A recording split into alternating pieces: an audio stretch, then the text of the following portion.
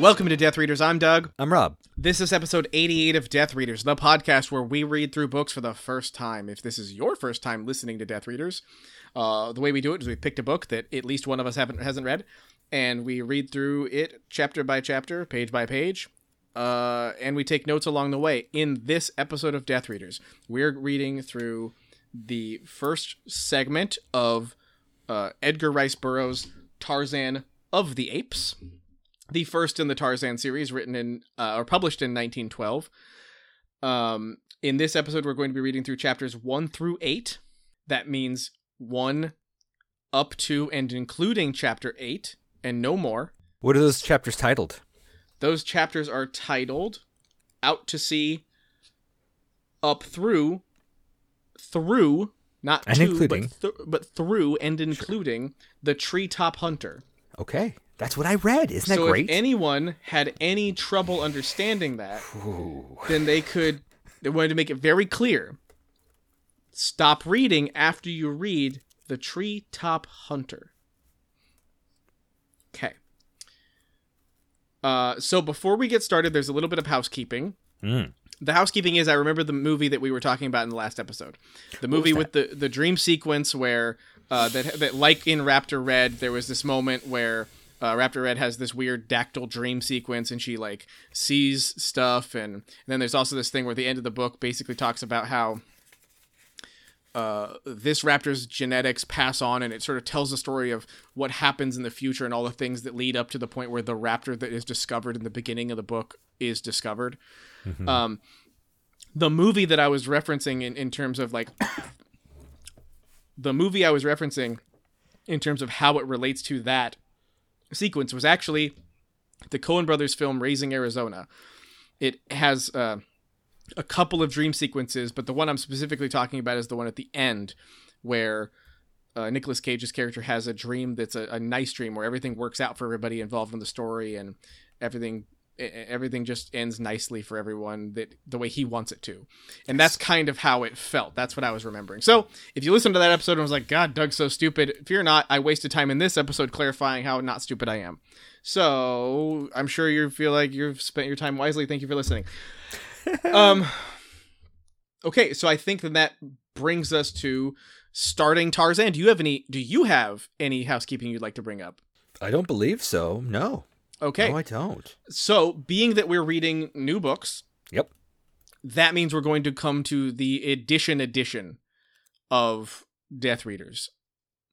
If this is your first time listening, or to a book we're reading for the first time, the way we do the edition is Rob and I both look at the editions of the books that we have, that we're reading, the versions, the volumes that we're reading from, to which we do this episode.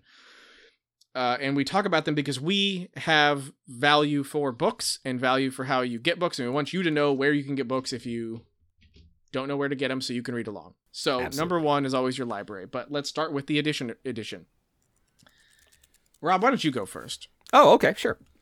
Well, I know that written in the 1912s, Tarzan would be in the public domain. So I wanted to get this book for free. Right. And I thought about going to Project Gutenberg, which is what I tried to say last time, but I said something like Gutenberg.com and I felt like an idiot. It's Project Gutenberg, I think, .org, where they list all sorts. There's a huge collection of books. But first I tried my Apple Books app, where they had Tarzan of the Apes by Edgar Rice Burroughs, the University of Oxford Text Archive for free. Nice. So I just downloaded it, and it gave me a file that I can scroll. I don't have to do that page turning thing. I can just do a top to bottom scroll all the way to the end. It's super easy. I can highlight things and make notes, send them to my notes app to collect passages for excerpts. Oh, it's great. It's glorious. It's so awesome. And I didn't have to pay Amazon shit. Nice. What edition do you have? Well, I have the first Tor edition, July 1999 trade paperback.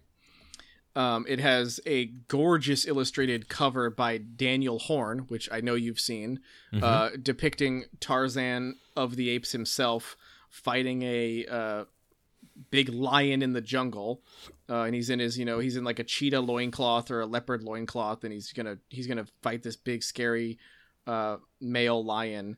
And oh boy, it looks like it's full of action and energy. I think that's fair. I think that's a fair description, even of what I've read so far. Yeah, and he looks like he's dressed like a circus strongman in a way, which I'm not sure which. I'm sure that came first. I'm sure circus strongman came before Tarzan, but yeah. Still, it's a cute little edition. I got mine because that's part of this. I picked mine up, I think, for probably a quarter at a Goodwill. So if you want to buy a book. Mm-hmm. And you are, not interested in just reading a book at the library, you like to collect books or something like that.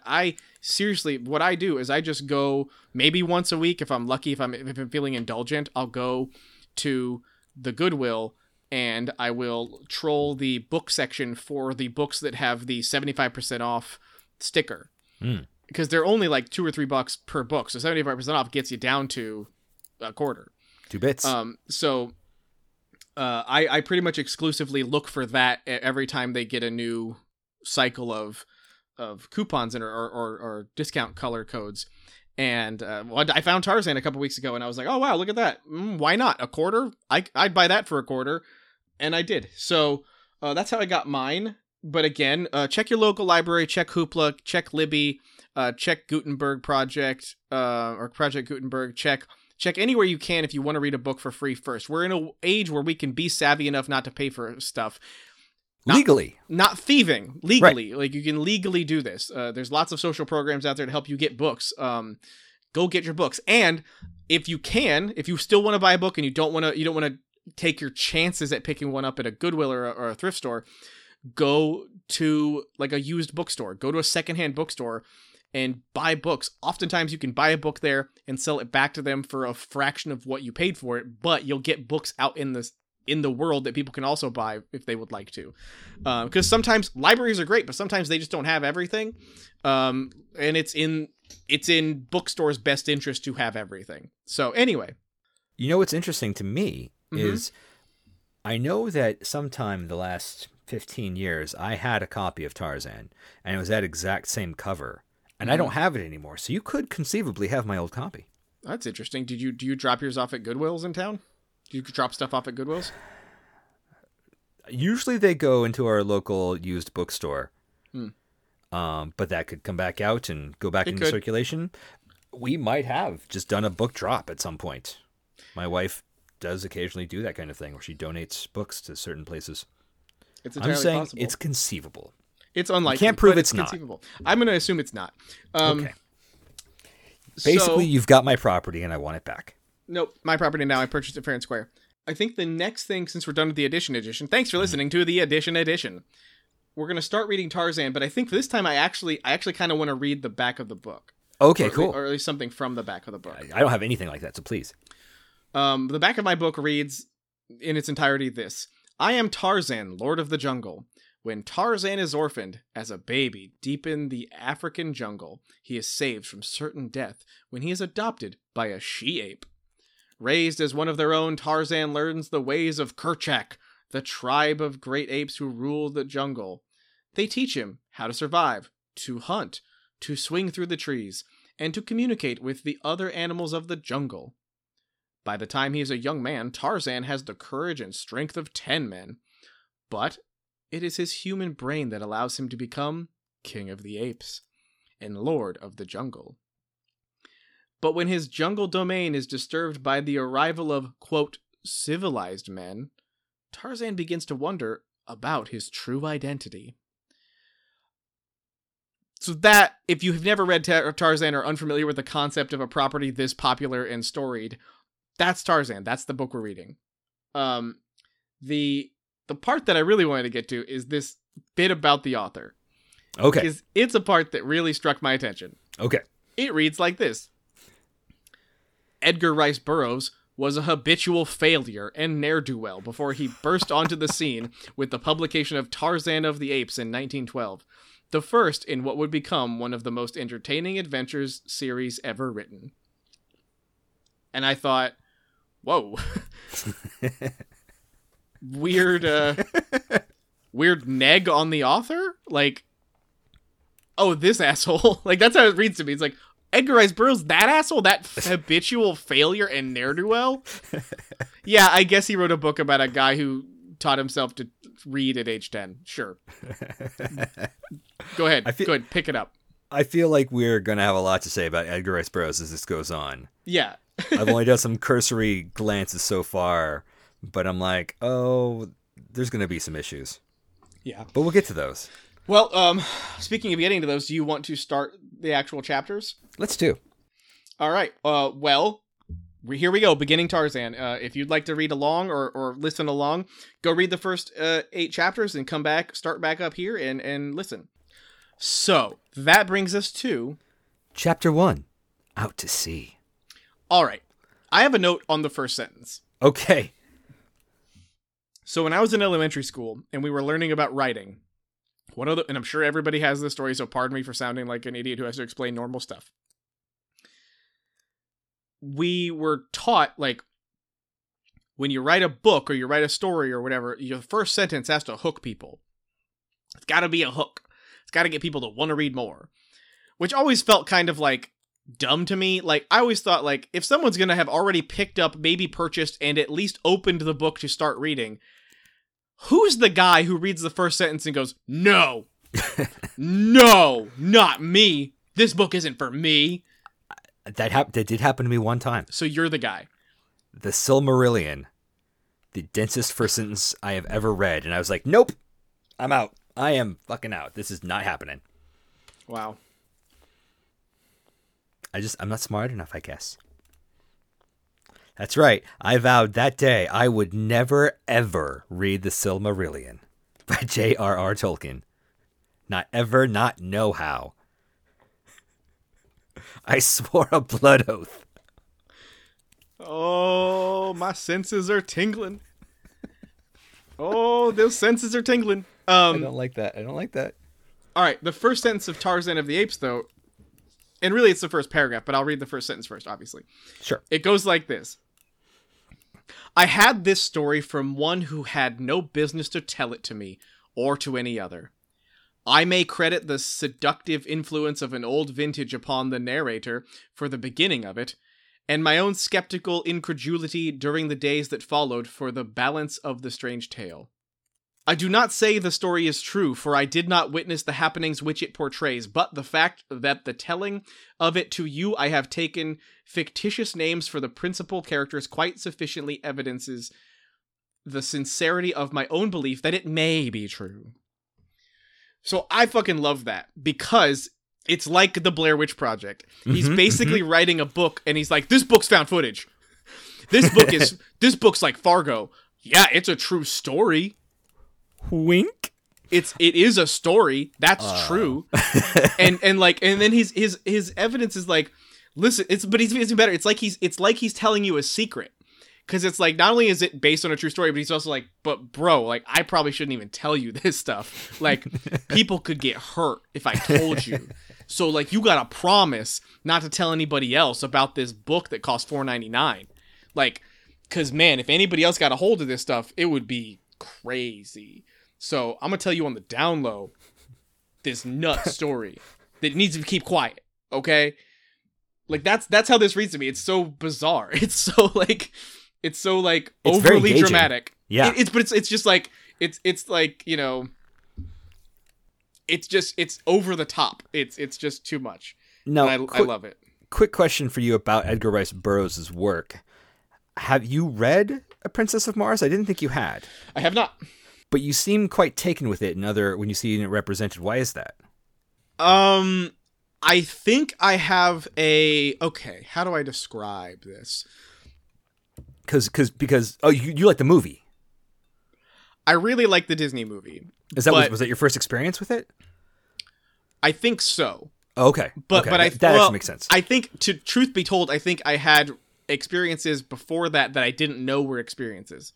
Okay. Like the John Carter property and the Princess of Mars properties have been adapted to comic books for a long time. Mm-hmm. And I'm fairly certain I had seen Deja Thoris on many splash covers Sure, to okay, try to okay. sell like nearly nude drawings of women to adolescent men. Sure. And adolescent boys. I'm not trying to. I'm not being defensive. This is not gotcha journalism. I'm not being defensive. I'm saying like this is in retrospect, I believe I saw that stuff not knowing what I was looking at. Gotcha. And then later realized, oh yeah, that must have been John Carter stuff. I asked. Oh, go ahead. So my first real experience with like even the character John Carter was definitely the 2012, 2011 Disney film, Right. which I think is a great movie. I really like it. It's got some clunkiness, but like we can talk about that later when we get to if we ever get to that book. But my point is like the thing I mainly like about those books might have nothing to do with Edgar Rice Burroughs as much as it is the aesthetic of the world he created, which has everything to do with him. But Sure. More like I have a fondness for like ray gun gothic themed things. Like if you think about like the 60s or the 30s space travel imagery, like if you look at like the Fritz Lang movie Woman on the Moon or In the Moon, it's very or like Things to Come, these old movies that are about like these old sci-fi movies. Right. They all have this amazing aesthetics. The futurism. Yeah, the futurism in them is very unique and specific and beautiful. Most notably for me, like one of the most notable things is in like Things to Come. The one of the protagonists or one of the people you follow in the movie ends up wearing this huge like spacesuit that has this enormous like domed helmet that can like remove the front glass piece but still has this huge back plate that holds the glass in place, and it looks crazy. It looks nuts and really cool. Or like, you know, the Mars Attacks Martians, like things like that have this look of this 30s and 40s idea of what space. Marvin the Martian, like that stuff came from this same era of sci-fi. I think Woman in the Moon, like or like A Trip to the Moon, even their concept of what a spaceship looked like literally is like a fucking bullet. It's just like you make a firing pin, like you make a, you know, and that's basically what rockets are. But right. Like, you know, but even more simplified to be just bullet. It's a bullet you can ride. You shoot, it's a bullet you could ride, and you shoot the moon with it. Right. So like, there's all this like these aesthetics and these shapes and these designs of the accoutrement that accompany the people who are going to space travel that I love, and the Princess of Mars aesthetics and those things beautifully melds, in my opinion, the fantasy elements of someone like fantasy artists and also sci-fi aesthetics. So you get this weird like Greco-Roman style sci-fi, like this very like gladiatorial, very leather strapped like barbarians, but also on Mars guys, and then add on to that it's also in a Western. Like it's just my fucking mind's into it. Like I'm like, yes, put me in that world. You're mixing like 3 or 4 genres into one thing, and I hear that it works. Right. Fucking right. Yeah, like sign me up. It's like we got to stop talking about this because this is not about this book, but like it's like going to a buffet and being like, I'll have that, and I'll have that, and I'll have that, and then you like mix it all up and take a bite, and you're like, yeah. Why am I wasting time separating my food? The reason, yes, we are far and away from Tarzan. Right. So your main question was why Edgar Rice Burroughs? The reason I asked was because I knew you were very into it, and yet A Princess of Mars was on the list, and so by virtue of being on the list, you hadn't read it, so I wasn't sure how you were familiar with it. Because I believe the connecting tissue here that's not Edgar Rice Burroughs is that I believe Princess of Mars is also a story within the story kind of device. Narrator saying, I'm telling the story to you, but it's not my story. Yeah. And John Carter, have survived this, and these are my notes or whatever it is. Right. To like his nephew or something, and his nephew's publishing it. I've already come back, and I made it rich here in the States. Right. But let me tell you about that time I killed people on Mars. Right. So there's just a similar thing, but I mean, it seems to work for him. And I'd be curious however. Can you think of any other? Can you think of any other properties that he's written that are remotely popular? I can't, I mean, he's got when I looked him up, he had series under his name, like the Tarzan series and the Barsoom series, and like 8 others that I didn't recognize. Wow. And so it wasn't just books; it was like whole series. And I'm like, damn, dude. But he's not the guy who created Conan, right? That was someone else.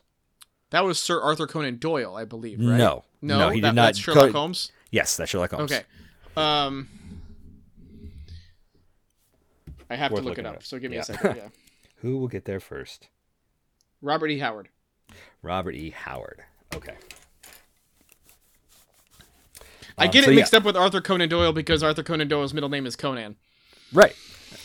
And all these fuckers had 3 names. Yeah. I can't find that selected works. Barsoom series, Tarzan series. Is the Barsoom series something I would recognize as a different thing? Is that the Warlord of Mars stuff? The Barsoom is Mars. That's what they call the planet? Right. Okay. Yeah. Yeah. The Princess of Mars, God of Mars, etc. Right. Tarzan Pellucidar series. At the Earth's Core, Pellucidar, Tanar of Pellucidar, Tarzan at the Earth's Core, so we got a crossover. Damn, the Venus series, Pirates of Venus, that title alone, I'm in. Pirates of the Dark Water. Sure. Caspak series, the Moon series, Mucker series, and then other science fiction, other jungle adventure novels, The Cave Girl, The Eternal Lover. All right, so nothing. Western novels, historical novels. The guy wouldn't stop fucking writing. So much for a failure. Yeah. Anyway. More like a not failure? More like habitual success. Yeah. Okay, what's your note? My first note's on page 4. Besides the first note I actually had, my next note is on page 4. Mine's not till like 9 and 10, so what's yours? Let's clarify. This is the beginning of John Clayton and his wife Alice are having a big move to Africa from England. And we can get to why in a second, but this is their experiences on the boat with a whole bunch of swarthy cutthroats. I'm grateful that you provided that summation. However, my note has nothing to do with that. That's fine. I think at this point, at this point in the book by page 4, there's not really much going on. It's a lot of setting. But I think it's worth noting at this point, before we get too deep into this, the writing style. I found myself captivated by it. I thought to myself, this is like reading English as English was intended to be read. The grammar is perfect. The narrative is clear. And I also feel disconnected from it because it's so good. It's so well written that I feel inadequate to even read it because my modern English is nowhere near as concise or precise. Sure. So it's slightly old-fashioned without being completely Shakespearean or Chaucer. It's antiquated by some of the words he uses that don't necessarily need to be there or could be used. There are better words for the thing he's describing. Even the syntax, though, is that. But it's still, I reading it, I know it's actually how English is supposed to be. Sure. So, for example, I just said supposed to be. I'm missing things from that sentence. That sentence is bad. Like, I know that. But I can't stop speaking this way. I'm a dumb American. And our public school systems are bad. I don't even have a better word than bad to describe things that I think are more complex than that. But because I'm a dumb American, I get stuck with words like bad. Basically, what I'm saying is Americans are Tarzan, but instead of Africa, we got stranded in the New World. Yeah, I'm worried that analogy is going to be more accurate than you know. We're savages. That's not what I'm talking about, but go ahead. So it also feels like in that reflection about how the writing is done or how well it's written and how precisely it's written, it's also sort of, it makes me sad to think that a book that's 109 years old, like, to be more fair, a 109-year-old pulp adventure feels like a breath of fresh air after essentially a lifetime of social media grammar swamps. I love social media grammar swamps. That's amazing. Yeah, it's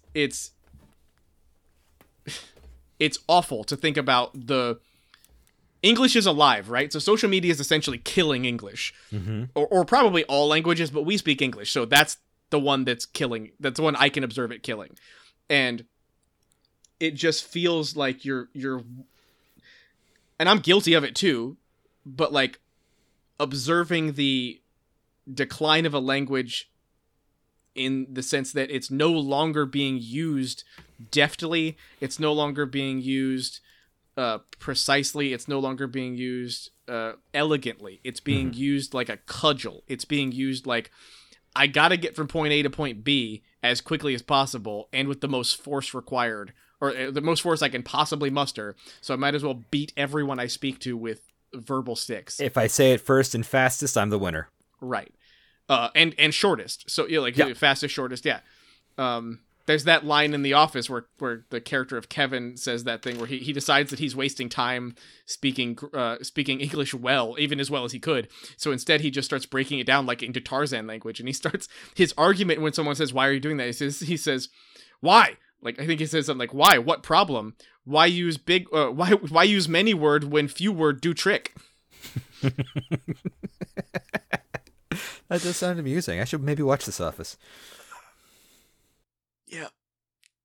And so like, I think that's, a pretty good example of what's actually happening. That's what makes the show so great, is it's really well written.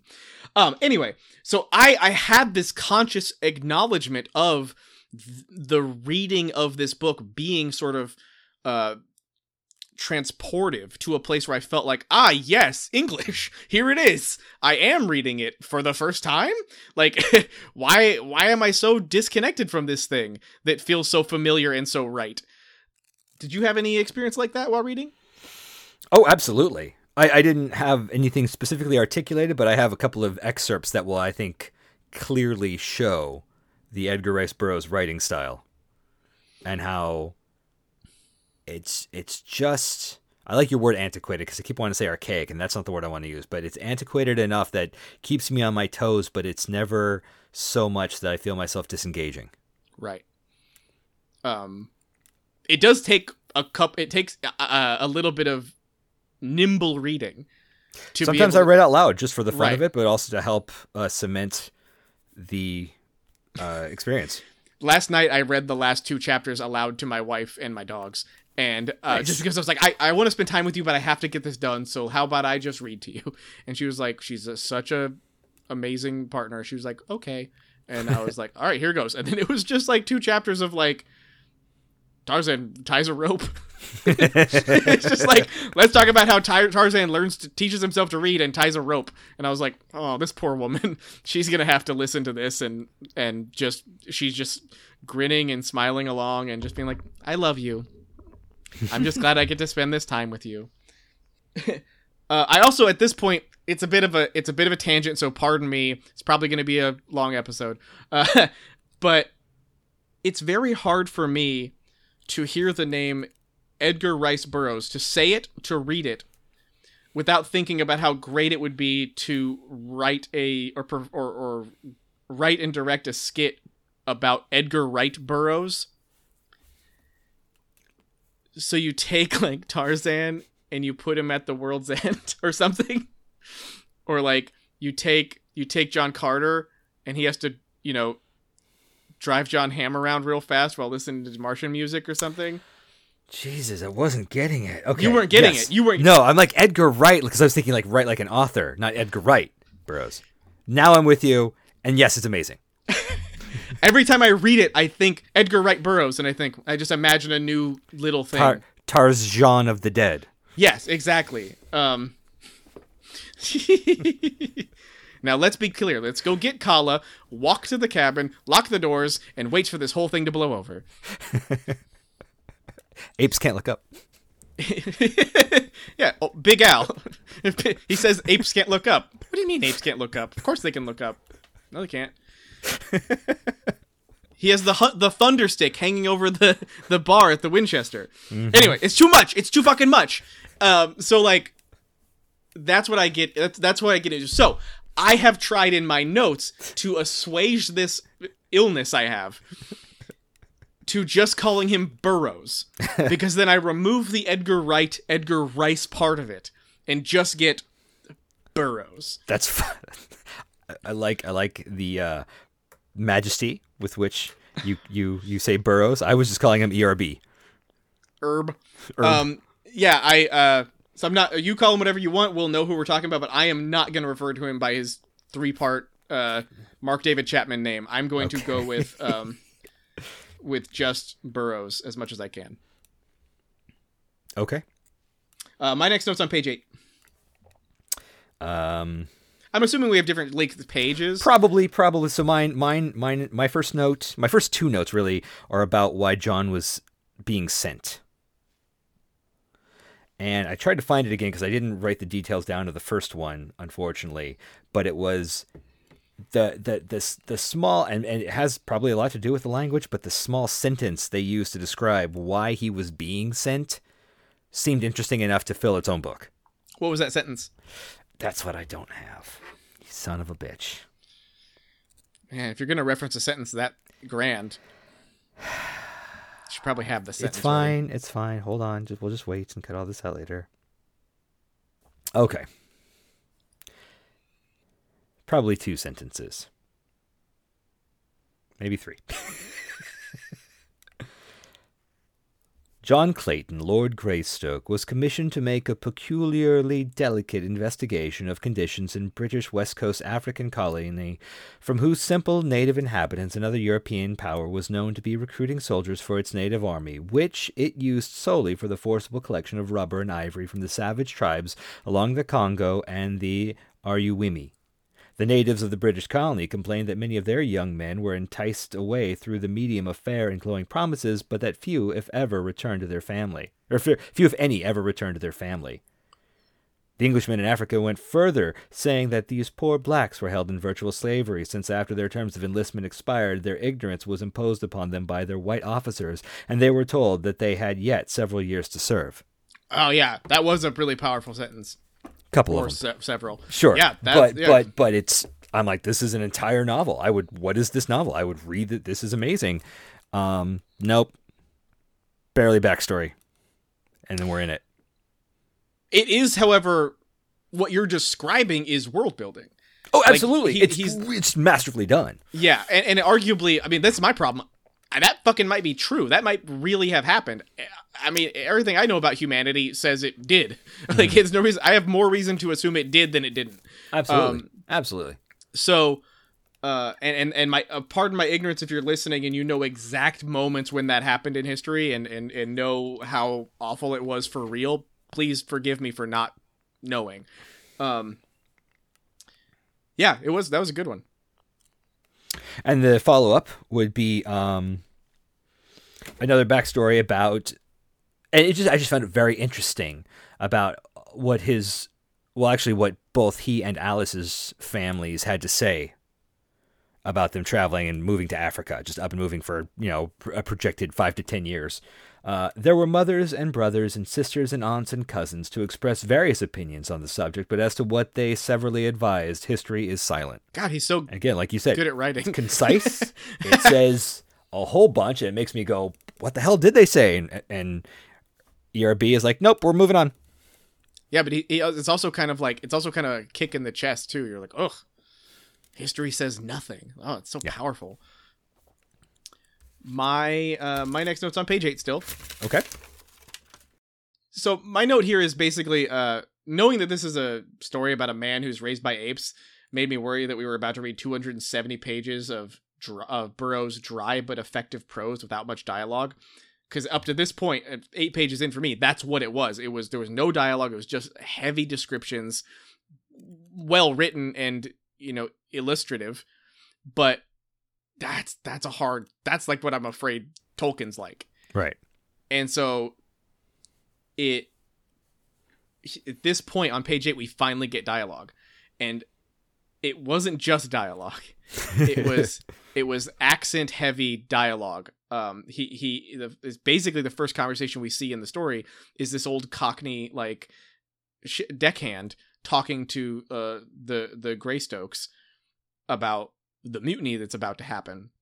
and the Cockney is thick, and it or whatever you want to call it, whatever like Sure. that, because as I know that it's like Champagne, it has to be a very specific area to be real Cockney, but like I don't have a better word for that kind of slang or that kind of like accent. Whatever Eliza Doolittle's dad has, this dude has. You're saying this guy's getting married in the morning? Yeah, he's got to get to the ship on time. And the other thing about it that really struck me is in terms of a writing note is that I forget what it's called because I'm not as educated as I should be, or my memory's not as good as I'd like it to be. But I know there's a thing in writing where it has a specific name. It's like a technique where you accentuate your story by writing characters with specific accents. Mm-hmm. And that adds to the world building. That adds to the immersion because you're giving it a locality. You're not just saying this takes place with English people. You're saying this takes place with English people. You don't believe me? Listen to how this guy talks.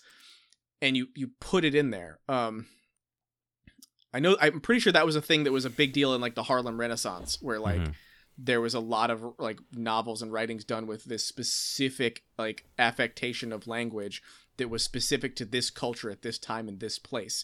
This has that. And so for him in 1912 to be alert enough to know I need to do that spoke to me in terms of like, oh, this is going to be written not well in terms of not just well because of his ability to describe situations and keep them short and concise and tight, but also he knows how to do character work. And that's for me, it was like a huge sigh of relief. I was like, oh, great. Like I could relax and enjoy this, not knowing it's not just going to be a huge amount of Britannica-esque text right. describing historical events as like succinctly as possible.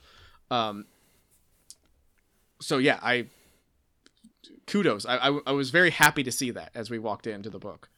So like you said, there's a mutiny, or a planned mutiny, because the captain is a dick. And he's nearly a murderous dick. Oh yeah, he tried to kill a man for bumping into him, right? And pulled out his gun, and John shoved him at the last second, causing this large man to be shot in the leg, I believe, instead of dying. One of my favorite parts of this chapter, I think it was this chapter, is that when I don't have the line pulled up, but I remember the part of it that's like awesome.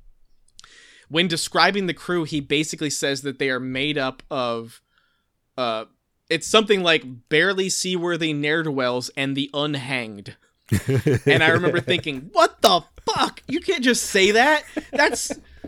There's so much in those words. Like there's so much context and so much value in terms of me understanding the world I'm in. It's illuminating. It's fantastic. Like you could say criminals, but like the unhanged, it's like a fucking punk band name. It's like saying like it's like saying you deserve to be dead, but you've escaped. That's some like James Franco first time shit. Like that's it's so good. Anyway, you were describing where we're leaving the chapter. No, it's pretty. I think that's about it, because the next chapter gets into the mutiny itself. Yeah, I mean at this point, the Greystokes are. You can call them the Claytons. That's their name. I thought that was their names, but I thought that was also his first name or something. Is his name John? John Clayton. Ugh, it's that whole British lording thing that used to throw me when I read Dracula, because Arthur Holmwood becomes Lord Godalming. It's a title thing. I don't know much more than that. Okay, so the Claytons at this point have been alerted to a mutiny, tried to alert the stupid asshole captain who rejected their help. Just because it couldn't, it's lies. Right. Just bold-faced, like, no! It's one of those conceits, like, I other than the fact that John showed him up by not letting him outright murder one of his crew. Right.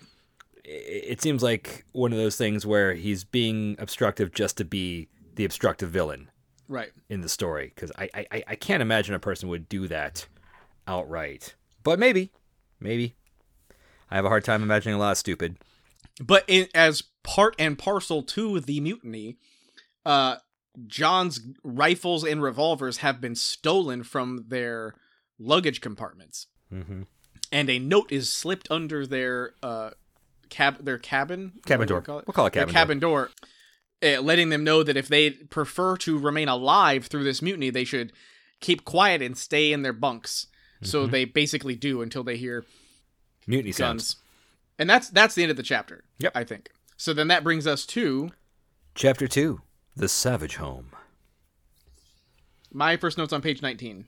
Mine's on page 20, and it's actually a passage from John watching the mutiny. So if yours is before that, I think mine's probably before that. Okay. Honestly, I have no idea, but it's just simple. There's a passage where Lady Greystoke says she wishes she could be a man and think with logic instead of her own womanly heart over her brain. Yeah. And I thought that, like, well, clearly this doesn't jive with modern femininity, but I wonder if English ladies embraced those roles at the time. And by ladies, I mean female equivalent of lords, not just women. No, I understand. I think go ahead. And what I mean is, like, I imagine there's a wide variety of experiences, like, as there is with everything. But I guess what I was really wondering is, I'm curious about the life of the woman who wants that experience. I'm curious about the life of the woman who wants to be the kept lady who is leans into the frail femininity. Yeah, leans into this idea that, like, wait a minute, I get a lot of benefit from being pampered here. I mean, there are anti-feminist women today who think. Well, but is that necessarily being anti-feminist to say? That's not what I'm saying. I'm saying right. It seems like the antithesis of what would be the obvious way forward. Kind of. I mean, I feel like, yeah, I'm sure there were women who leaned into this attitude, but then again, this is written by a man. Yeah, absolutely. I wonder if he's intending to suggest that about her character in this moment. If he's intending to suggest that she is a person who is actively actually being okay with her position, or actually lamenting, wishing she wasn't stuck in her position, and is expressing that in the way of describing she wishes she was as smarter as a man. I don't think it's that deep. I feel like there's definitely a more, well, you know how the ladies are, the men have to protect them, and that's as far as Edgar Rice Burroughs am going to delve into this character. Right. Because I've got 8 men to get to. Why am I going to write about ladies? Who wants to read about ladies? Yeah. Anyway, so I assume there's actually books out there that would, and stories that would cater to my interest in this moment, but I don't know of them, and maybe someday I'll get to them. Fair enough. But anyway, that's all I have for this chapter, so it's all you now. Okay, so this perfectly encapsulates everything, including, I feel, John Clayton's Britishness. Before the officers had taken a dozen backward steps, the men were upon them. An axe in the hands of a burly Negro cleft the captain from forehead to chin, and an instant later the others were down, dead or wounded from dozens of blows and bullet wounds. Short and grisly had been the work of the mutineers of the Fuwalda, and through it all John Clayton had stood leaning carelessly beside the companionway, puffing meditatively upon his pipe, as though he had been but watching an indifferent cricket match. So, we get tastes of the racial superiority that I feel is going to infuse this work, but I'm not ready to. I've read that people have said that. I'm waiting for Edgar Rice Burroughs to make his own case. Yeah, but I feel like it's coming. Yeah, that's not specifically what I'm talking about at the moment. There's the oddness of John Clayton. Like, I tried to warn you, so fuck you. I'm just going to watch my pipe as you get an axe through your face. Right. And it just seemed, I don't know, it's bizarre. And okay, here is also with the smoking his pipe and watching an indifferent cricket match, we start to get this Anglophilia that Edgar Rice Burroughs has, where it sounds like he's all about the proper, the heart of an Englishman, and Queen and country, and I say proper Englishness. Dude was born in Chicago. Oh, really? Yeah. Awesome. And I'm just like, wow, I'm very fascinated about Well, where did he this. grow up? I feel like all over America. I feel like he's American All through right. and through. I don't know. Yeah, it's but yeah, that was just a great that was this chapter in a nutshell. Other than it ends with they are put off on the coast.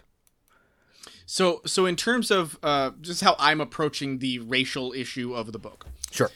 which at this point in the story has barely popped up. In the best, I think the best way we can describe it as has popped up in an antiquated term for people. Sure. That at the time was Totally just okay. the way you referred to the person you were describing. Yes. So in that sense, at this point, I'm treating it like with the Twainian gloves of this. These words might be used, and if it's being kept to this sort of thing, and there's interesting context around it, we'll approach that context. But clearly, there's reason to keep a keen eye out. Yes, I think that's fair. A weather eye, since we're talking about seamen. Yes, we are. As Billy Bones said to Jim Hawkins, keep a weather eye out for a seafaring man with one leg. Mm-hmm. Did Billy Bones only have one eye? No, but he had a weather eye. See, that would be clever though. If he had an eye patch, he'd Well, but keep an eye he's- out. Yeah, but see, then he was going to be given the black spot by Blind Pew, and then you would have that's three eyes that don't work. Okay, so do you have any more notes on that chapter? Well, I think we should just quickly summate that the mutineers allow the Claytons to keep their lives and their possessions because they don't want to be caught with their belongings, and they put them off on the coast of Africa and like, go make a life. We promise we'll tell people where you are. Right. And now they're lost in the jungle. Yeah, and I want to note, I actually thought that the idea of the crew being like, listen, if we got caught with a lot of these possessions and tried to sell them, we would have marks on us. It would be obvious what we were doing and who Right. and what had happened. So it's in our best interest to take as little as we can for ourselves and just leave it with you guys. It's garbage to us anyway. But we're not going to kill you because you saved that one guy's life. Black Michael? Yeah, I think so. John saved Black Michael's life. He let him only get shot by the captain in the leg, or his actions resulted in only him getting only shot in the leg. Mm-hmm. And Black Michael was returning the favor by not letting the crew kill them. Yep. Arguably just killing them slowly, but whatever. So yeah, that's where we leave that chapter, and then that brings us to Chapter 3, Life and Death. I think I just have overviews. Sure, and pretty much as overviews, it's the building of the treehouse, Right. putting it all together. Not a lot of that realistic, cinema verite approach that we have a lot nowadays. Is like, how is this realistic? It's like, nope. John had to build a treehouse for his wife. He had to go out and get food. They did that. That was their life now. Months pass. Yeah, I described this book to my wife as it's like a handful of tiny little adventures so far that are all happening in compact moments. Yeah. That are stacked into each other. To like, I said, it's like, so far this is like, I know Rob loves origin stories, and being that this is Tarzan's first book, this book is essentially Tarzan's origin story, but this section we're reading is also like the origin stories of Tarzan's origin stories. Like this chapters 1 through 8 so far are basically the young Indiana Jones of Tarzan. Yeah, it's totally fair. all these previous adventures that lead up to him actually becoming the adult, heroic, pulpy adventure hero Tarzan later, which we haven't, by the end of these chapters, we haven't gotten to.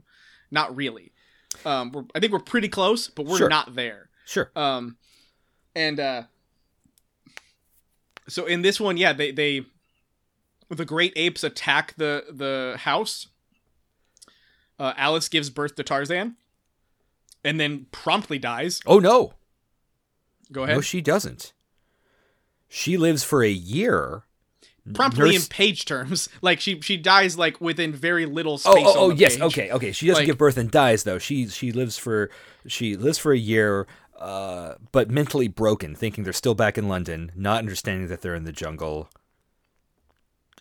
and then after a year, just dies. Well, to be fair to her, she suckles her babe for a year. Well, he suckles her. I think the process of allowing someone to suckle is still called suckling. Okay. I think. I don't fucking know, but I'm pretty sure that's what it means. Like you're fair. You're right. She nurses her son for a year. Right.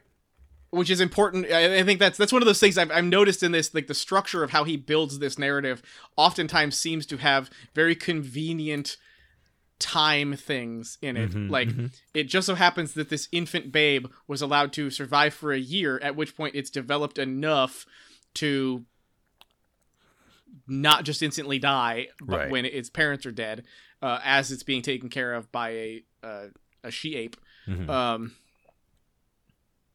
So yeah, stuff like that keeps happening. These little, and we'll get there, but these little tiny things that like are, that's kind of convenient.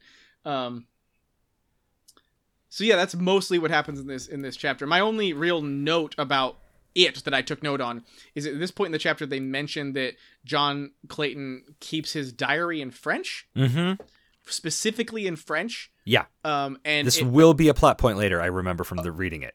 Okay, I have a note that says, "Is there a significance here that I'm missing?" And it definitely feels like this is foreshadowing, like, you know.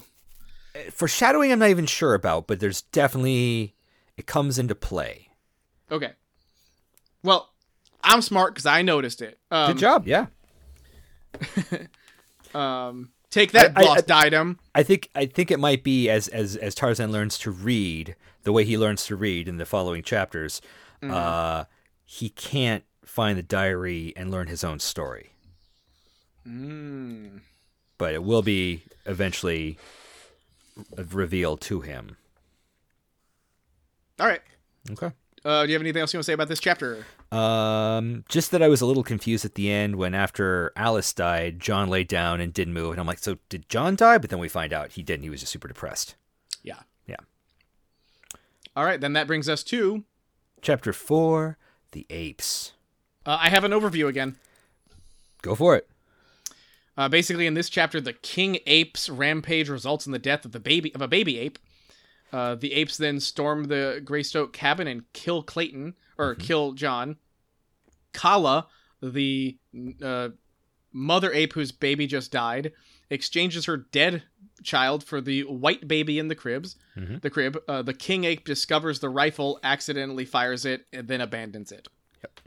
So to flesh it out a little bit more, John had defended the cabin against the apes with the gun, which I think they call a thunderstick, not to be confused with a boomstick. Or death stick, something like that. Or yeah. Which you don't want to buy. From Army of Darkness and death sticks from the Clone Wars. So, or Attack of the Clones. But thunderstick is Tarzan. Okay. So he they recognize it as a powerful tool that's scary, and they basically want to go get it. So when they walk into the house silently and see John prone and vulnerable, they just murder him or kill him instantly, find the thunderstick and take it outside and promptly fire it into a crowd of apes. So, and they're immediately freaked out because it's way too loud, way too close. Yeah, they're like, F this shit, and then they basically, he writes in there something like, they kind of figure out that if you just leave it alone, it won't blow up at you. And it's like, all right. Also, the one little plot point, though, is as he's exiting the building, or the structure, the rifle catches on the door and pulls it closed behind him so they can't get back in to fuck with shit. And that's why that little cabin is preserved. Lo, the many years later. Right. All right. That's all I got. You got anything else? Nope. It's a bridge chapter. Well, that brings us to Chapter 5, The White Ape. Page 39 is my note. Let's see. Mine's 44. It's basically just, I'm not sure we had really properly established that the apes could talk and would be represented as talking with dialogue yet, but this is where you really start to go, oh, okay, this is what we're doing. Right. Yeah, that's sort of where my note picks up. Not exactly, but my note here is that that the names and the words Burroughs uses for the apes and their translations, I want to make sure that those are all fictitious. And I make sure I guess what I mean is I want to put out there that I am not convinced that these must be a fictitious language. Because, and that's sort of where my problem comes into it, is that I tried Googling some of the words that he had given definitions to, like Tubalt means broken nose or something like that. I Googled it and it just was like, oh, you mean the Tarzan character? And I was like, yeah, but that means that this is just fake, which is fine. But at this point in time, it sort of occurs to me that, like, if these are fictitious words that he's assigning names to in ape language, then what is he using as his creative inspiration for the way those words are shaped and sound? Like Darth Vader was Dark Father. Right. So is he using some sort of an actual African language, or is he using a like Anglophile, jingoistic impression of an African language that therein becomes kind of insulting or insensitive or just a product of the time, but still, like, I feel it's probably that one. But even so, where this is not Lovecraft levels of purposeful racism yet. So, I mean, that's just my guess, but I think that's just that thing that people did where they, mocked what things sounded like to convey. Oh, we do it now too. Aesthetic. We still do it. Oh, no, It's we're like, enlightened now and it's all better. No, not at all. No. Like, okay, they literally, okay, so they call the language that the terrorists are from in Team America World Police Durkistan. Yeah. I thought they were making a point. They're kind of making a point, but by making that point, they're doing it in a way that is no better than the point they're making. No.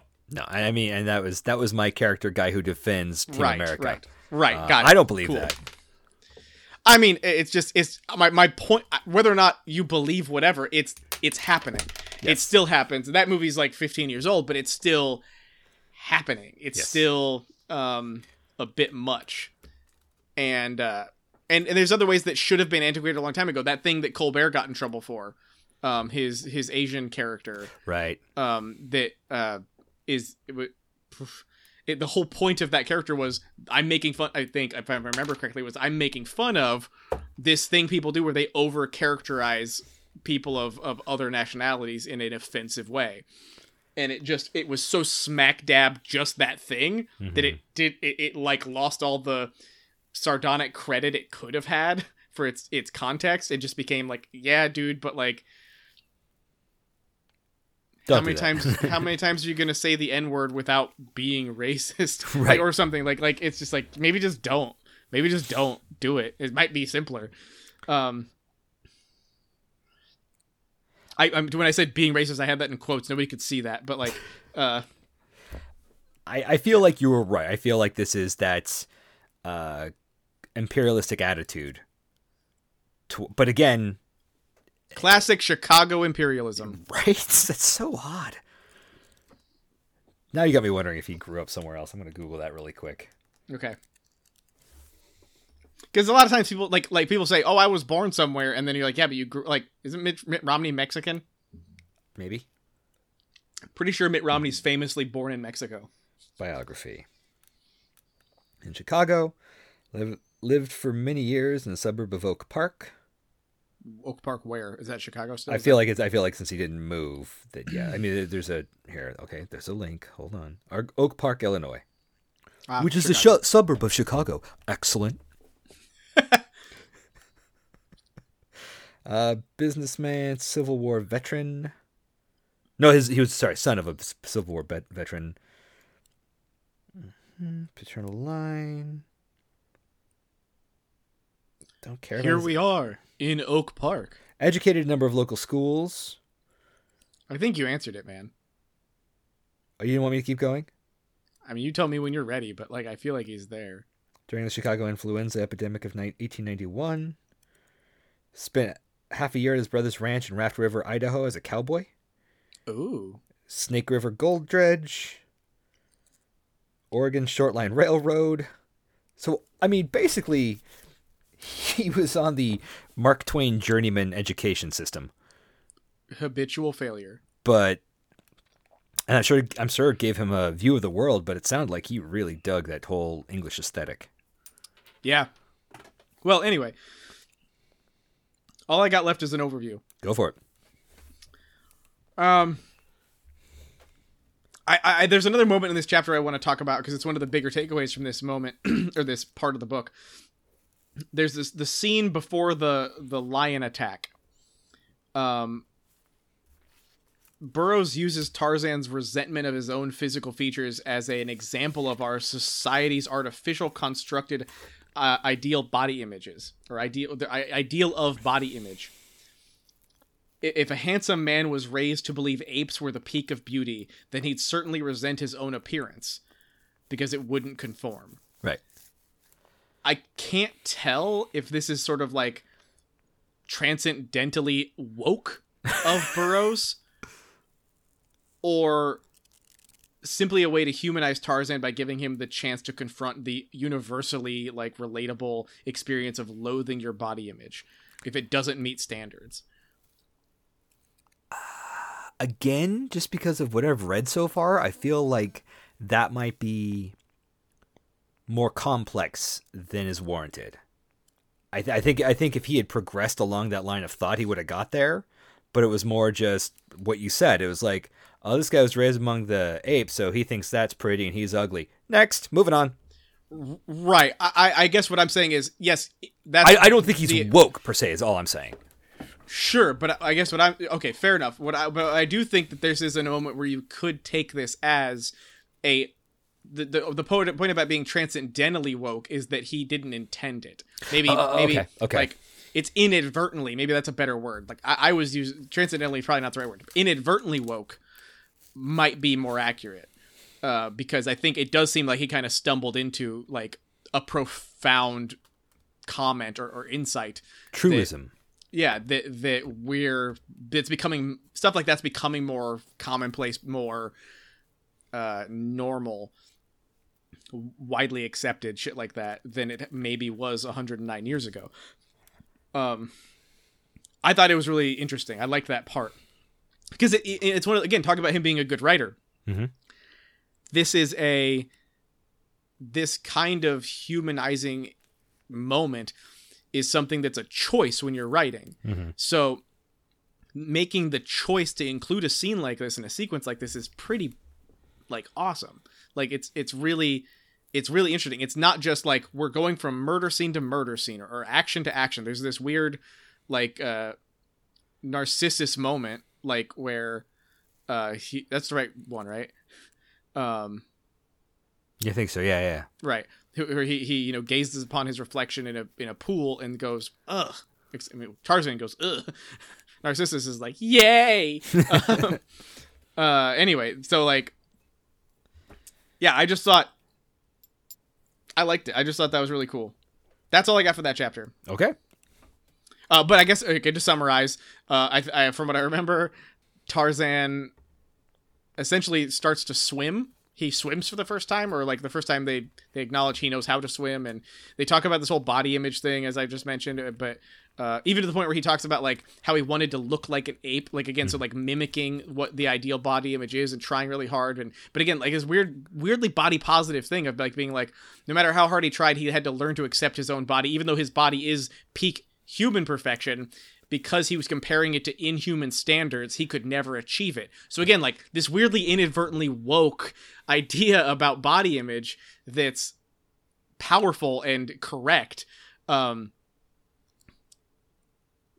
to the point where he describes having like caked mud on his skin so that he could look more like the apes, but it just dried and flaked off and it was never permanent. And so he like has to come to terms with, I guess I'm out of tricks. Like I have to accept who I am. And he goes swimming and then decides he likes swimming every day, even though the apes don't like swimming. And so again, you start to develop these deviations from his norms, his social norms in his his in-group, the apes, that he is like an outlier. He's like different. He's deviant in these different ways. And we as humans might think that those ways are totally normal, but that's sort of the brilliance of this story, is in being like, no, but they're not that normal. Not with apes. But the reason Tarzan goes swimming is because the lioness, whose name I've forgotten, Sabor, tries to kill him and eat him, and ends up attacking, only getting one of the other apes, as the other ape and Tarzan were kneeling to drink by the pool of water the watering hole they drink from. So I don't remember exactly what else happens in that chapter, but that happens, probably for pretty important for later, to establish that Sabor is a lioness that kills apes and tries to kill Tarzan. She's a nemesis of his. Do you have any more notes on that chapter? I do not. Then that brings us to Chapter 6, Jungle Battles. I have page 58. Go for it. I really like the violence in this chapter. It's a really violent chapter. The excitement in this story, but I do think that Burroughs is overselling Tarzan's wounds. And so here, I want to describe the wounds for the listeners so that they can understand what happened. At this point, Tarzan gets in a fight with a gorilla, which is an interesting distinction between the apes and gorillas that I thought was a noteworthy thing to think about, because they don't describe the apes that he lives with as gorillas, but in almost every film rendition of Tarzan, the apes he lives with are gorillas. They're not chimpanzees. They're not orangutans. They are gorillas. That's an interesting note just for the text version, that actually these things he's fighting are bigger, scarier gorillas, not with the people he lives with, or the apes he lives with. And I think at this point he'd already found his way to crack into the cabin. Mm-hmm. So he's been in the cabin. So he'd found his way back to his family's cabin, not realizing what it was, not realizing how it relates to him, but he broke in, found some things, found a knife, and took the knife with him. And then he gets attacked by an ape, and in the fight with the ape, a gorilla. At this point, a gorilla, excuse me. He gets in a fight with a gorilla. At this point in time, Tarzan is only 10 years old. Right. So a 10-year-old boy fending himself off against a silverback gorilla. And he, arguably silverback, I assume it was. He ends up killing the gorilla with the knife, but not before he sustains nearly mortal wounds. And then when I say nearly mortal, I mean like they should have been mortal wounds. Like the way they're described, this 10-year-old boy should be dead. Edgar Rice Burroughs likes blood, and he likes writing about it. So the note I took was that we're supposed to believe a 10-year-old boy could survive a gorilla mauling that exposed his jugular vein, not cut it, not made it bleed, but the way it's written is exposed. It's pretty hardcore. Like that's not close enough to not ruptured for my taste. It ripped flesh from his abdomen and exposed his rib cage, including the broken ribs that he sustained. Yep. And he nearly severed his own arm from a bite, like this gorilla took of the kid's arms. Keep in mind, a 10-year-old kid's pretty small, so it's not like I can't believe that this would happen. I might be able to believe a gorilla could bite a kid's arm off. Why not?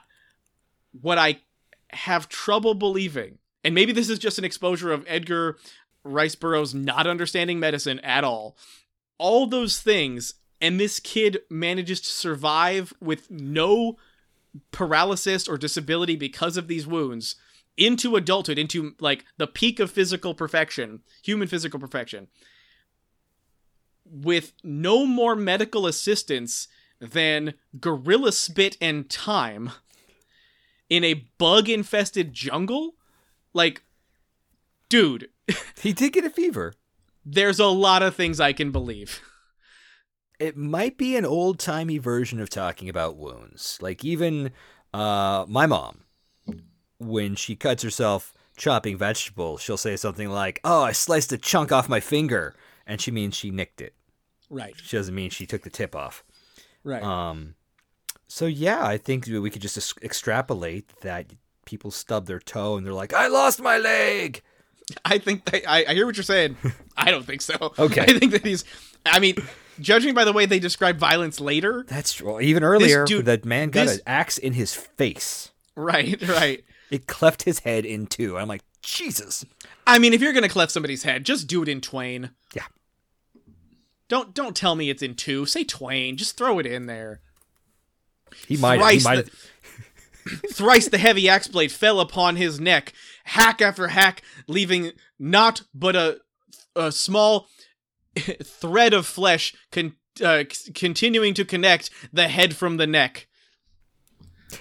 That's that shit. That's that dark shit you want to read. That's that escargot of violence you want to get into.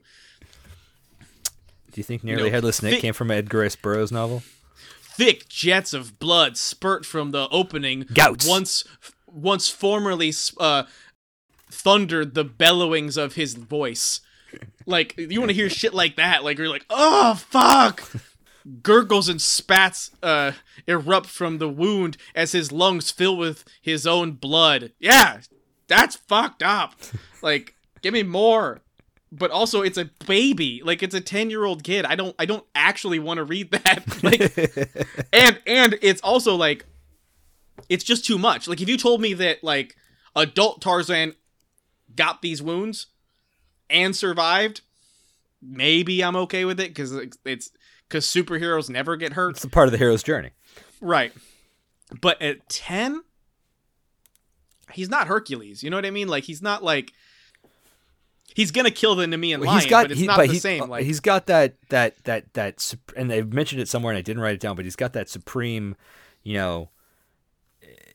English race beating in his breast. I actually might have written it down. I didn't. I mean, I hear what you're saying. I didn't take that as white supremacy. By the way, I mean, no, racial supremacy. I'm being very careful with my words, but there's definitely, but just the way he really wants to go that extra mile and be like, oh my god. A very specific group of humans are better than these apes. I guess it's making me just go, To me, it sounds less genetic and more nationalist. Like, it feels more like Britons are supreme. I mean, at this point in time, like, how far was the empire by 1912?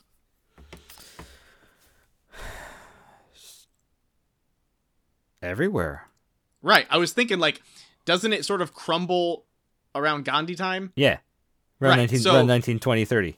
Right. So it's still at the peak right now. Yeah.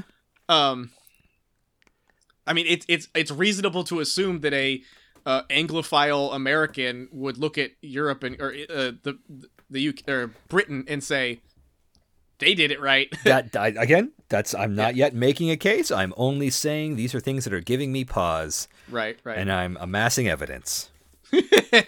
I'm just building a case. I'm Perry Masoning. I hope you're building one, Doug. I don't know why I'm defending him, but I guess I am. There has to be. He's entitled to legal representation. Oh, and I have to be appointed, don't I? God damn it. Pro bono. Yeah, but I still feel like he could have dialed it back. Like, I think for me, like, if you dial it back 20% in the descriptions, like, a couple of broken ribs, yeah. Cracked ribs, and maybe they bruise and they swell. Like, the kid now has a distended abdomen from the blood pooling around his wounds. True. I think my problem is the open wounds. Like, open wound in a jungle, hot, humid, bug-infested, lots of bacteria. An ape is licking your wounds, and that's supposed to be helpful? I don't think so. They don't have dentists. I'm going to make a wild guess here. Okay. And say it is my opinion that Edgar Rice Burroughs was not one for research. Oh, interesting. I think he just wrote, here's some shit that happened. He does it in a great way. We're engaged, but it's not like he's like, what would really happen to a wounded child in West Coast Africa, tended this way? Nope. He's just like, this is what happened. Moving on. Right. You got anything else in this chapter? I do not. Then let us jump to Chapter 7, The Light of Knowledge. It's another one. So this is I have overviews. That's all I have. I don't have page notes. Do you have page notes? Do I have page notes? Not really. No, just some plot points.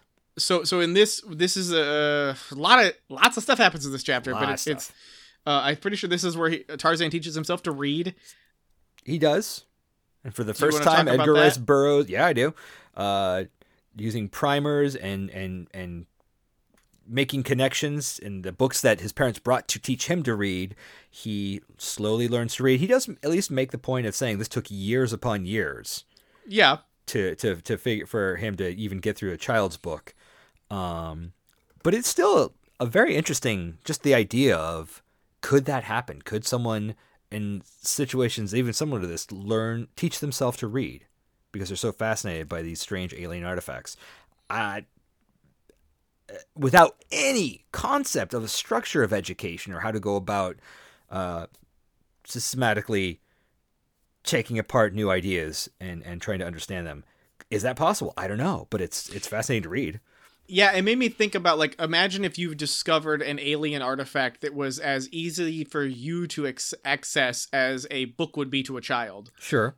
And you were able to flip through it for long enough. Do you think you would start to notice patterns? I think I would, but then again, we also have to take into account he's never even gone to school or had a conversation with people. It's true. And this is not like I've gone to school. I can understand what are things I need to look for. This is carte blanche, tabula rasa. It's certainly part of Jeez, the. It's yes, tabula rasa. It's certainly one of the bigger stretches. I feel. Again, this and surviving that mauling for me so far is a 10-year-old kid teaching himself how to read because he found books. Okay, fine. You're stretching my suspension of disbelief, but I will allow it. Let's just move on. Is how I looked at it. Sure. It's well written. I mean, it's actually really interestingly written. The idea of, like, the writing prompt of, tell me about how a kid who's never learned how to read discovers his first book. Like, what happens if that happens? Right. And I think it's a pretty good version of that. Yeah. I kind of like the addition of, like, calling letters bugs, like little bugs. Mm-hmm. Again, he's using that thing where, what does this character, what associations does this character have? Not that I have or my listeners or my readers have. What does this kid have? And that is, again, it's clever, it's helpful, it's interesting. So he learns how to read. Then there's this. I mean, jump in if I'm missing something, but I've got here. My first note is reading, writing, and defiling the corpse of your enemies. Right. There's a big fight next. There's a big fight where it's sort of oddly described, where I'm not exactly sure what's happening, but there's this ritual called the Dum Dum, where the apes gather around these big drums that I think he suggests they create, or maybe just exist in nature. They call them earthen drums. Yeah, like they're mounds of dirt that they've somehow did they get to bang on. It was very odd. It's hard. It's basically what could understand. be the sound of the drums deep in the jungle late at night that scares people traveling through Africa. I'm going to submit that they're apes, having secret ceremonies. Right. So this event happens where the drums lead to this, like, they climax in this cacophonous, violent orgy of ape attacking ape, and when the rival ape dies, the victorious clan pounces upon him, rends his flesh, and takes away from it morsels to consume. Yeah. And my note on that was, I'm pretty sure Burroughs didn't know about zoonotic diseases and why you shouldn't eat raw meat. Well, he might have, but the apes didn't. What I'm saying is, again, talking about his apparent lack of medical knowledge. Sure. If I was writing a story that said, and then the guy ate raw meat, I would instantly go, and then he got sick. Because you shouldn't do that. And it's no matter how jungle bred you are, you don't eat raw meat. But I mean, all animals eat raw meat in the jungle. Any carnivores? Humans don't. Oh, sure. But humans don't. Sure, but he was raised to eat this kind of diet. And he would be fucking dead. Like, is what I'm saying. There's no amount of raising to eat bacteria that doesn't make the bacteria kill you. You don't think that he was toughened up from the inside out by his gorilla mother's milk? No. Well, then you clearly don't know how Edgar Rice Burroughs writes. We have. I don't know if humans have the capacity to break down the enzymes in gorilla milk. It's always back to this with you. Listen, I'm sorry. It's just like I'm not, and I don't know if he knows. I think it's one of those stretches where it's like, fine, I can buy it because it's fiction, but like at a certain point, it's a little bit like I know enough to know that if you eat fucking ape tartar, you're probably gonna get the runs at best, and you're not gonna have a good time in the interim. So young Tarzan gets a whole forearm to himself with the judicious application of his knife. Tublat goes crazy. Right. And now they fight. Yeah. And Tarzan knows how to apply his knife a lot better than the last time. And stabs the hell out of Tublat. Yeah. And then gives the wild and terrible cry of his people.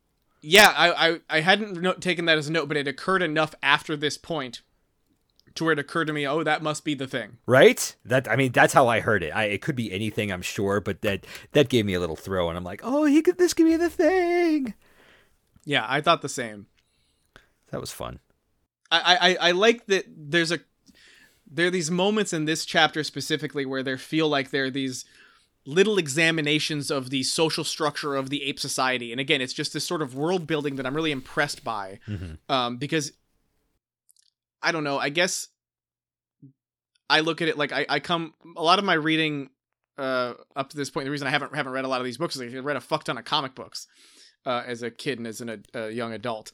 And so comics went through this phase of things, this writing phase, this trend called deconstruction, where the idea was you take the events that would happen in one comic book in like the 60s and you break it down to 20 or 30 issues, and you really stretch it thin to make a meal of it. Yeah, you delve into this, like there's books that have like pages that have each like 20 words on them total, because people are just talking conversationally and you're just moving along, you're telling the stories with the images, and you can flip through a book quickly.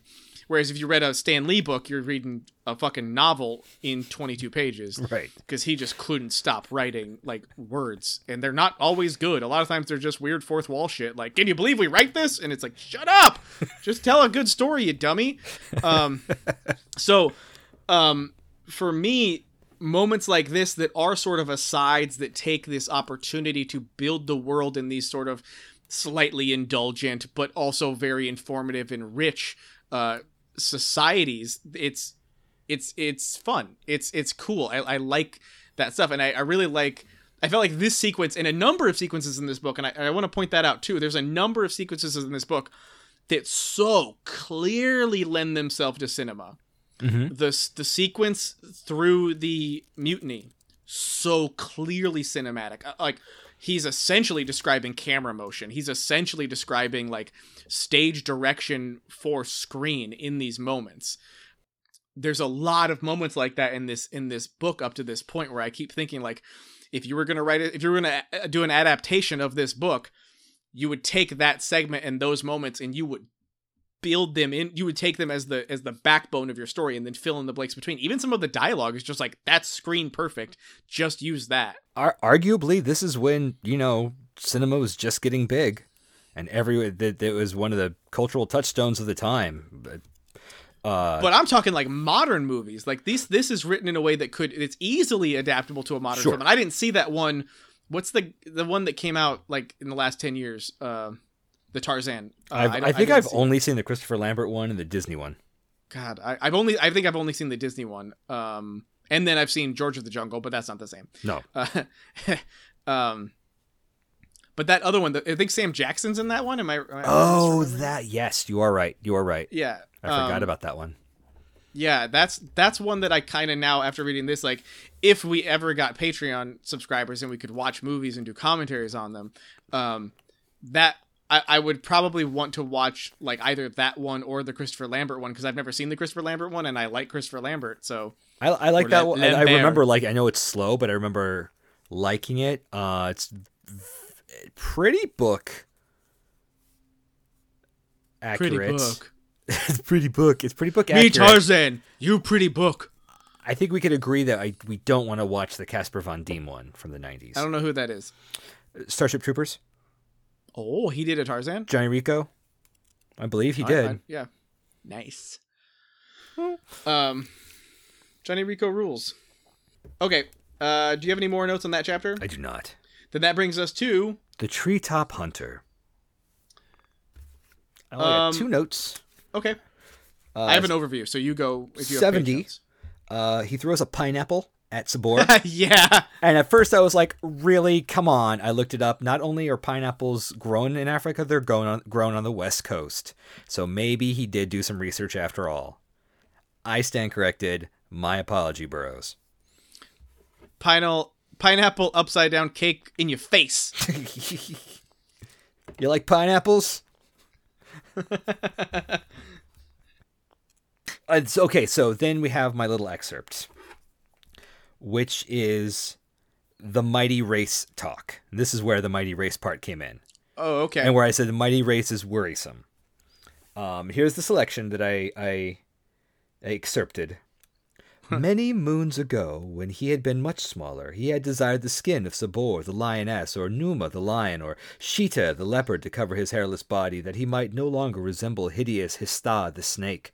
But now he was proud of his sleek skin, for it betokened his descent from a mighty race, and the conflicting desires to go naked in prideful proof of his ancestry, or to conform to the customs of his own kind and wear hideous and uncomfortable apparel, found first one and then the other in the ascendancy. And I'm just like, okay, I'm making a note. Because yes, you could still argue he's only talking about animals. Okay. The arguments I would make are this smacks so much of the same biblical Eden-esque shit that I would expect to find in Genesis. Yep, that sure. I don't see it as a race thing as much as a Christian thing. Like, this speaks very clearly of beasts of the field, yes, and mastery thereof, and the same thing with, like, in terms of Eden-esque, like, shame of body and need to wear clothes. So all that stuff fits so much of that part of the Bible that it just feels like that's where he's coming from, not from a, like, what I guess what I'm saying is I don't think he's inventing these ideas and submitting them as these are what I believe and I've come up with it myself. I think he's like Tarzan is learning the truth. He's learning the enlightened truth of the things the Bible says without the Bible, which is sort of like saying they're justified outside of the Bible, and I'm justifying them that way. I don't disagree, but I will say it is indicative of a mindset that could be worrisome. And so I'm keeping my weather eye open again. Yeah, but I think, again, another part that sort of, for me, pulls out of even the biblical stuff is the part where then Tarzan walks into this concept with all this ego about how, he's a descendant of a long line of, strength and whatever. And then he goes, oh, we had this monsoon and I was really fucking cold. And you know what? I think I get why I'd like to be covered in skin and like animal fur, because that would be a bit nicer. And so the idea there to me read as, oh, Burroughs is saying, even without all this biblical backing up stuff, it's just logical. It's just like, it might just be the most sane thing to do is to wear clothes because we live in inclement climates. I also find it interesting that he's completely reversed his stance on his body dysmorphia now that he's seen a few pictures in a book. Right. He's like, oh no, I'm awesome. Based on this cartoon of a child. He's also completely slain his chief enemy with the disadvantage of his appearance and his body. Mm-hmm. So, and with the full advantage of his mind and tools, the concept of like passing through the Stone Age. Like Tarzan does that as a character on his own. He grabs tools and starts using them. Sure. One of the notes I had for this chapter was that I'm actually pretty happy to have read this book right after reading Raptor Red. Mm-hmm. Because both books spend a lot of time explaining the cultures of inhuman societies, and that's a lot of what Raptor Red is, just in general. But that's a lot of what these first 8 chapters are. So like having that, like being primed with Raptor Red to be open to that kind of writing, I think was actually weirdly serendipitous. And I said the thing about the origin story, but like, so like this book is like, these chapters are the origin story of the origin story. They're the like I said all this stuff earlier. My question to you is, you are at least to me famously a lover of origin stories. So how does this how does this work with that appetite of yours? It doesn't hit all the notes that I usually like, which are usually a lot of the discovering and finding joy in the newfound powers, which is because it does do that, but it's just not feeling the same as when I read those, if that makes sense. Yeah, they're there, but it's just like move along. I don't know. Maybe Tarzan's only moderately engaging, but I'm definitely more invested in what's going to happen when he meets Jane, and how is that, reintroduction to his actual culture going to go. Who's Jane? What are you talking about? You know what I meant. I don't know what you mean. Yeah, I think, and I think to your point, probably, if I'm gonna analyze it a little bit, is even in this chapter where he tries to kill what's the lioness name again? Sabor. When he tries to kill Sabor, that's him exercising his newfound powers. Right. That's him like learning to fly, or he learns to tie rope, and he learns to tie ropes in a noose, and he learns to tie rope and use that tool to kill and to defeat his snare enemies. A warthog and learn from that. Oh, I need to be better braced if I'm going to go up against something big. Right. Yeah. So he gets all these moments, but like, and then he fails, and so like he has to come to terms with that. So yeah, I think I hear you. What I'm saying is, I think I hear you saying that you are unsatisfied with these learn to fly chapters, and I see why. I mean, it could just be there's a lack of personal reflection, and that I'm going to spend some time thinking about this and really examining it. It's just like, I need to change that, and it's still kind of exterior. We don't spend a lot of time in Tarzan's head, even though it says what he's thinking. I don't feel like I'm in his head a lot. I don't know if he has that self-reflection, because he seems to be able to mostly just fly into a rage. Right. Like when he fails, he throws, he screams obscenities and makes loud noises and throws a pineapple and shit like that, where it's like, I don't know if this is a character who's capable of it. Right. Or in the way that we want, or unless it's going to be what leads into some sort of dumb romantic scene where like, oh, the big strong man has emotions and he has self-reflections, and oh, look at him self-effacing and wanting to do better and grow. I can change him, kind of thing. Which you said there's a Jane that comes up. Maybe she has something like that with him. Played by Minnie Driver. How many drivers do you need to play one role? A baby driver, because it's Edgar Wright Burroughs. Edgar Rice Burroughs, he's back. Or Edgar Wright Burroughs. I wonder if Edgar Rice Burroughs framed the typewriter he made this book with. That is a fucking deep cut. That is a weird reference to make, and I did it. I will say, here's what I know about Tarzan from things. Obviously, Jane's gonna show up, and I believe, maybe from the TV show, like the TV show from the 30s or 40s or whatever it was, there's a character called Cheetah. Like a chimpanzee named Cheetah? I think there's a chimpanzee named Cheetah. There's 27 Tarzan books. I don't know if that happens in any of this book. Tarzan Cheetah. Yeah, it was a chimpanzee. Yeah. I only know that because of The Far Side. Oh, really? Because there's a reference to Tarzan and Cheetah, and they show the chimpanzee, and I'm like, but I thought you said cheetah. What's going on? Yeah. Then I figured it out. Another note I wanted to take, just because I had a question about it, and as a person who does a little bit of research before the show, Tarzan was published 18 years after The Jungle Book.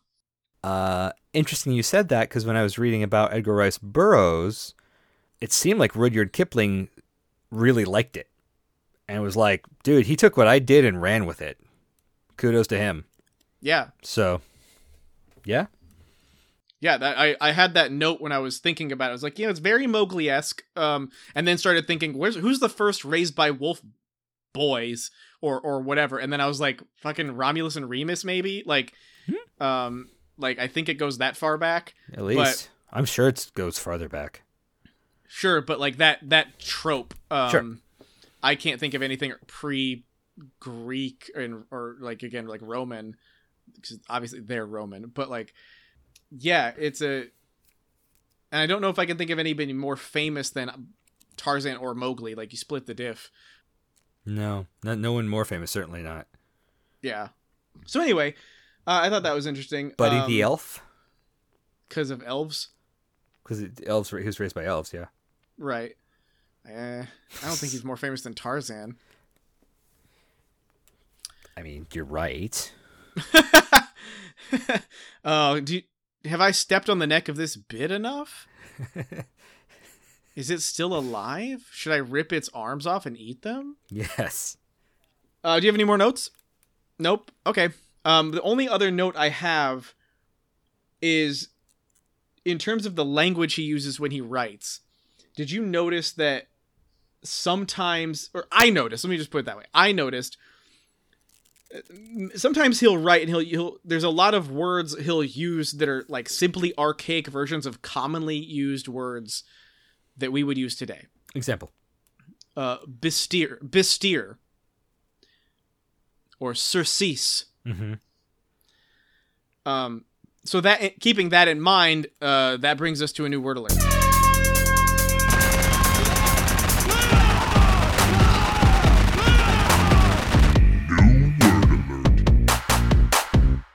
Are you ready for like a 2-hour new word alert? Yes. All right, here we go. Sophistry. Sophistry. Sophistry. Being a sophist? It's a noun. Yep. Subtly deceptive reasoning or argumentation. Okay. I should have been accused of that. Peroration. What? Peroration. These are all words you just read. Peroration? Peroration. Is it some sort of hole put in something? Peroration. Is it speaking aloud? Yes. Okay. It's a noun. Yep. The concluding part of a discourse, and especially in oration. Hmm. Or a highly rhetorical speech. All right. Ready? Yep. Invective. Invective. Invective. I feel like that's insults. Yeah. Yeah. Insulting or abusive language. An Yeah. abusive expression or speech. I've often heard hurled invectives at someone. That's what probably read. That's probably how you read it. Well, I certainly haven't read it anytime recently. All right, here we go.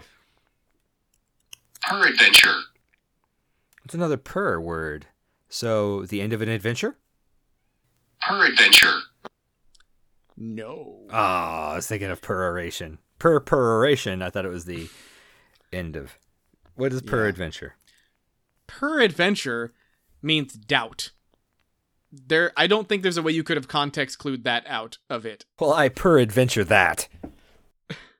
The adverb version of it, which may be how it was intended to be used here, which is very similar, just says it's archaic for like perhaps or possibly. So again, inconclusive, right. Like tenuous.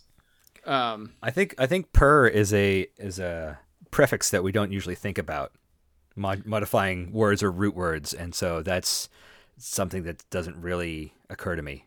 Well, and also being a person who's a person, a troglodyte, it's hard for me to differentiate sometimes between pre and per. Sure. Which mean entirely different things. And arguably, they might mean before or after, according to peroration. Mm-hmm. Whereas pre-oration would have been like the beginning of an argument. The preamble, if you will. The preamble, exactly. So As preamble opposed to the and peramble. peroration. Ugh, whatever. Here we go. Van. What? Van. Van? VAN, van. Van, yeah, okay. It's like a truck, but it's more enclosed. Sometimes it has a sliding door. You can move things with it. Basically? Yeah. The second definition, which I believe is the one he's using, is chiefly British. An enclosed railroad freight or baggage car. Ah. I don't even remember it being used. It was. I don't doubt it. It was. All right, here we go. Discomfiture. Discomfiture. Not being comfortable. It says noun, the act of discomfiting, the state of being discomfited. Let's go look at those. Okay. Discomfit. Again, not discomfort. Discomfit. So out of shape then. Is a verb to put into a state of perplexity and embarrassment. Yeah, an uncomfortable situation, a discomfortable situation. Well, I think it's not, but it's not the same as like being cramped or being like squished or like physically discomfortable. It's very much a ego discomfort. So to frustrate the plans of, to thwart, to defeat in battle. Yeah. The state of being confused, embarrassed, or upset. Like, to me, discomfort is like, it's a physical thing. It's like a painful thing. It's like, physically you're contorted to discomfort. Mm-hmm.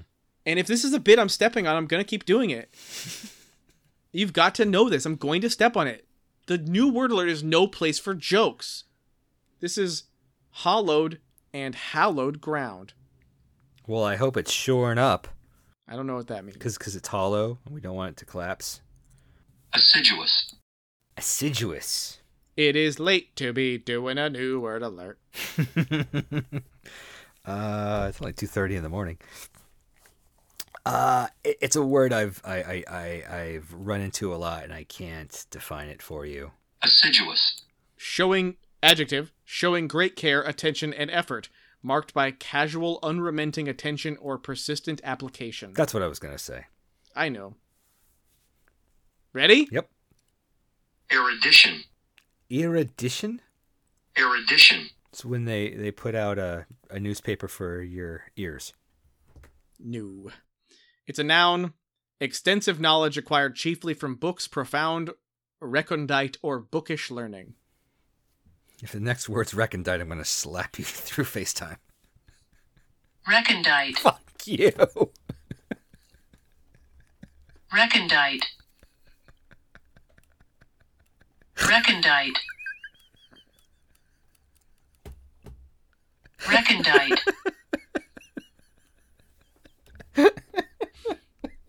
Recondite. Was that honestly the next word? Piece of shit. Recondite. What's recondite?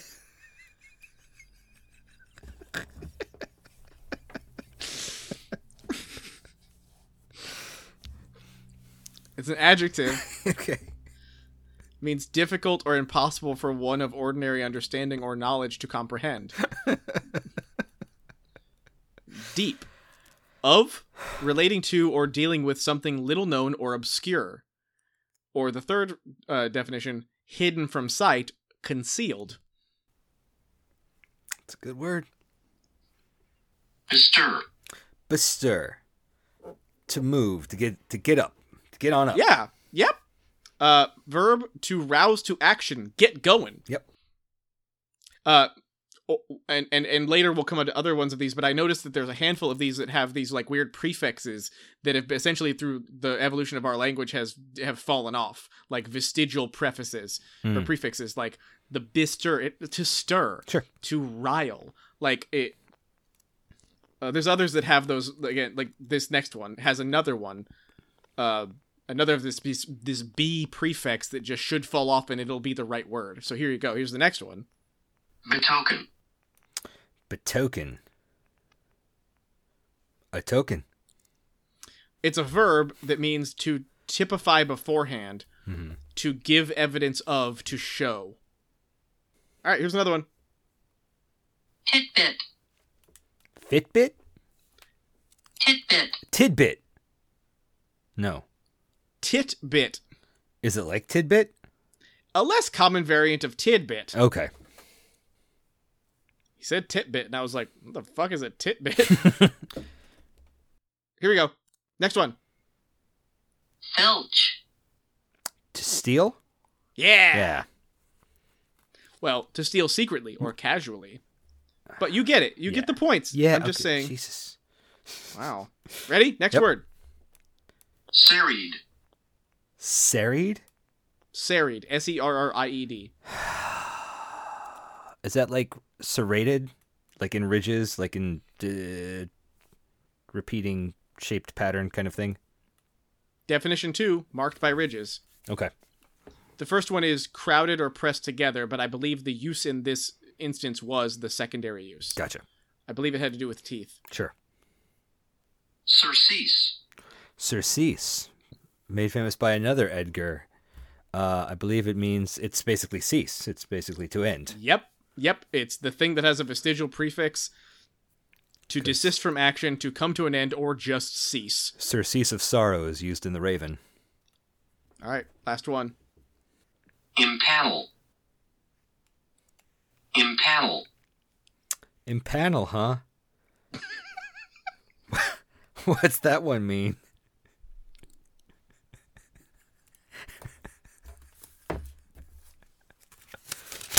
Impanel. It's a verb. Oh, yeah? It means to enroll in or on a panel.